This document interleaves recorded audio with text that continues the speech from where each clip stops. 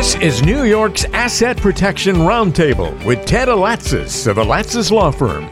Our mission at Alatzis Law Firm is to assist you with the 3 pillars of protection: preserving your assets, providing you help, and protecting your future.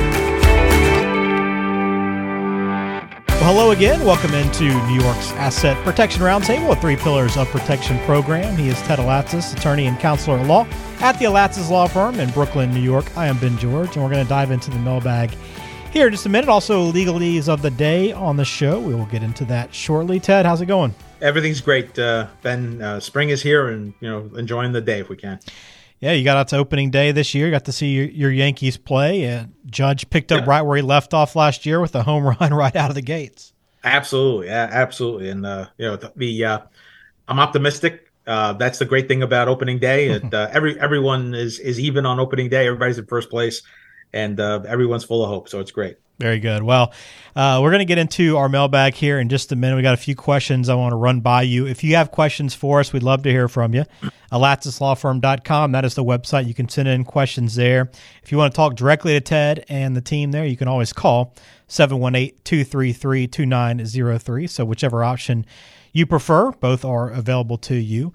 But we always do appreciate your feedback and questions. All right, let's begin with a little legalese of the day. We do this from show to show to really kind of point out maybe a term that you might hear during the process as you're going through and building your estate plan that maybe you're unsure about, or you've been doing a little research and you've heard and maybe you want to get a little more clarity on. So today's legalese of the day, Ted, is administrator. We hear this word a lot. What does it mean in the estate planning world? So an administrator is basically the legal representative of an estate where a person passes away without a will.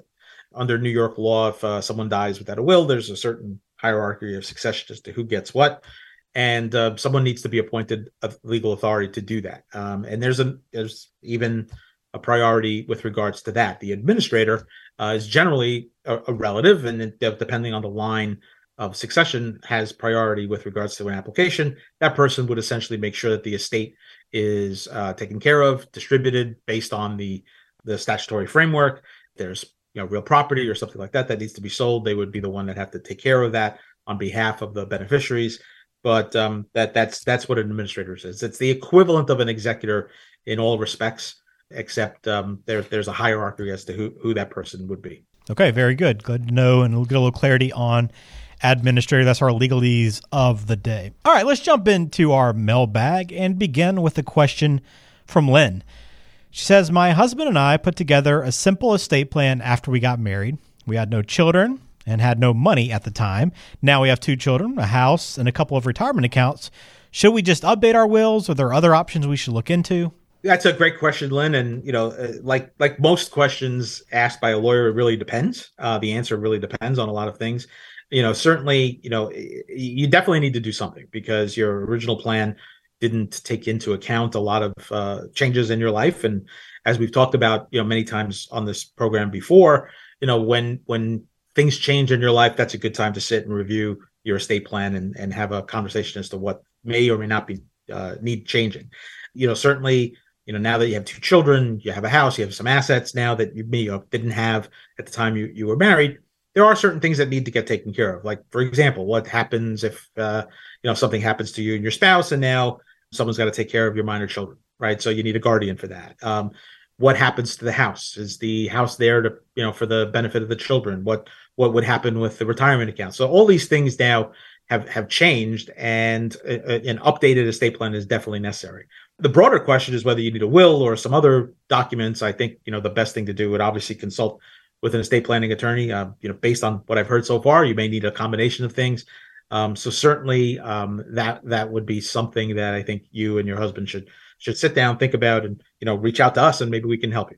If you have an estate plan that early and that quickly, which is great, that's awesome that Lynn and her husband put one together.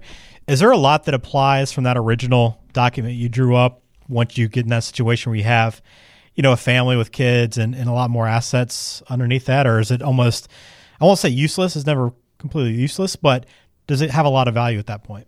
Well, it really would cover one particular circumstance, and that circumstance only. And that is that one spouse predeceases the other, and there's a plan right, in place, and presumably everything would go to the surviving spouse or something like that, right? In that scenario, maybe that's the only place where that existing plan has some merit. Otherwise, what happens if both of them go at the same time, or one person's incapacitated and someone needs to take care of the kid. So lots of different things that aren't covered, and so it really, the only thing that perhaps would change, would stay the same, is anything that occurs if one spouse were to go and the other's still around, right? Otherwise, everything else is kind of up in the air.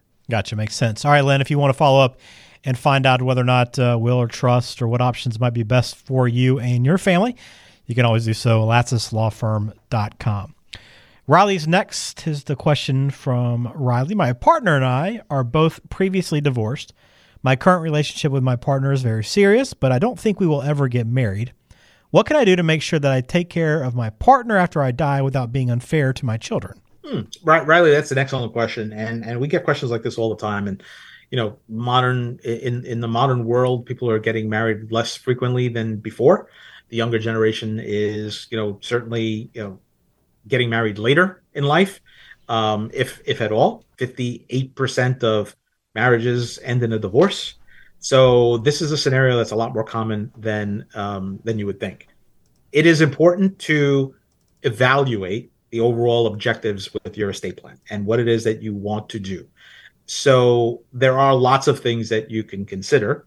One very simple scenario would be to do a very well-drawn and specific will. Another, depending on your assets, may be to do a living trust or an irrevocable living trust. So there are a lot of different things that can be put together that can assist you in your planning.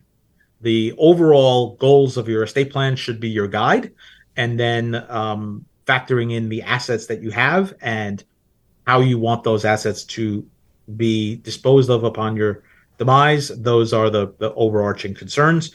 And so I think it's important that you sit and have these conversations, and if you and your partner want to have the conversations, then it would be advisable to do that. And then obviously reach out to an attorney to assist you with the documents that you would need. Very good. And I guess anyone that's going through that divorce process, Ted, is always a good time to sit down and go through everything with an attorney, right, to make sure any documents that are in place get updated accurately and efficiently. Yeah, absolutely. I can't tell you how many times people get divorced and then just don't think about doing their estate plan or revising their estate plan, not considering that the divorce affects certainly how things may go upon your demise. So a lot of things people forget about, and so certainly divorce is a good time, or at the time or at the end of a divorce, it's a good time to sit and review your estate plan.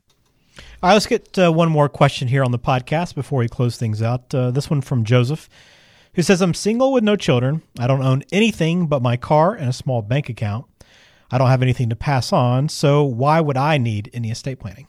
So Joseph, that's a great question. I get this all the time, and a lot of people, think that, well, if they're in a situation like that, they really don't need an estate plan. Well, let's talk about scenarios like, incapacitation, or need to have someone make medical decisions for you, or you need someone to take care of your affairs while you're in the hospital, or away, or something like that. So that's also part of estate planning, and it isn't necessarily exclusively the purview of just dividing your assets that people first think of for estate planning. So scenarios like that, if you have specific intentions and wishes and legal responsibilities that you need to make sure are taken care of while you're in a situation where you can't take care of them for yourself, then you need an estate plan. Okay.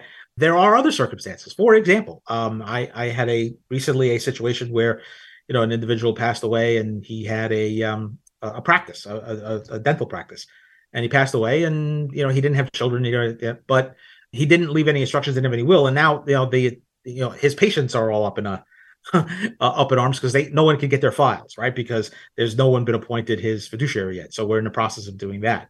So there are other consequences. So you kind of really need to evaluate all of that when you think about whether you really need an estate plan or not. Having a small bank account, having a car, that's all well and good, but when you pass away, that stuff needs to get taken care of somehow. So that also would be a reason to do an estate plan, and it doesn't have to be a really expensive estate plan. That's sometimes you can You could you could go on our website and use our DIY documents if you really needed to. But you should have something. Not having anything is not a plan at all. Well said, Ted, as always, and thank you for that question, Joseph. For anyone, Ted, that is considering the estate plan and ready to sit down and actually begin that, what do they need to know about beginning that process? What documents or what information should they have when they first come in to meet? You definitely want to know, who you want to do things for you while you're alive, if you're in a situation where you can't do them for yourself. Who do you want to take care of those things when you're gone? Many times it's the same person. And then who do you want everything to go to?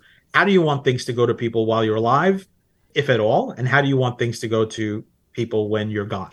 And then if you have children, if they're minors, you want to have a plan in place, or at least think about putting a plan in place to provide for them if you're gone. So those are the basic tenets that you really need to think about, when you come in to do an estate plan. All right, very good. If you want to start that process, just begin by logging on to alatsaslawfirm.com. You can schedule a meeting with Ted and the team through the website there, but if you want to call and do that directly, you can also do that at 718-233-2903. And please check out the website as well if you have any other questions or kind of curious about anything else in the estate planning world. There's a lot of great tools and resources for you there to help educate you even further. But we do appreciate you listening to the podcast. Appreciate your questions. And Ted, we always appreciate you. Thank you, Ben. Talk to you soon.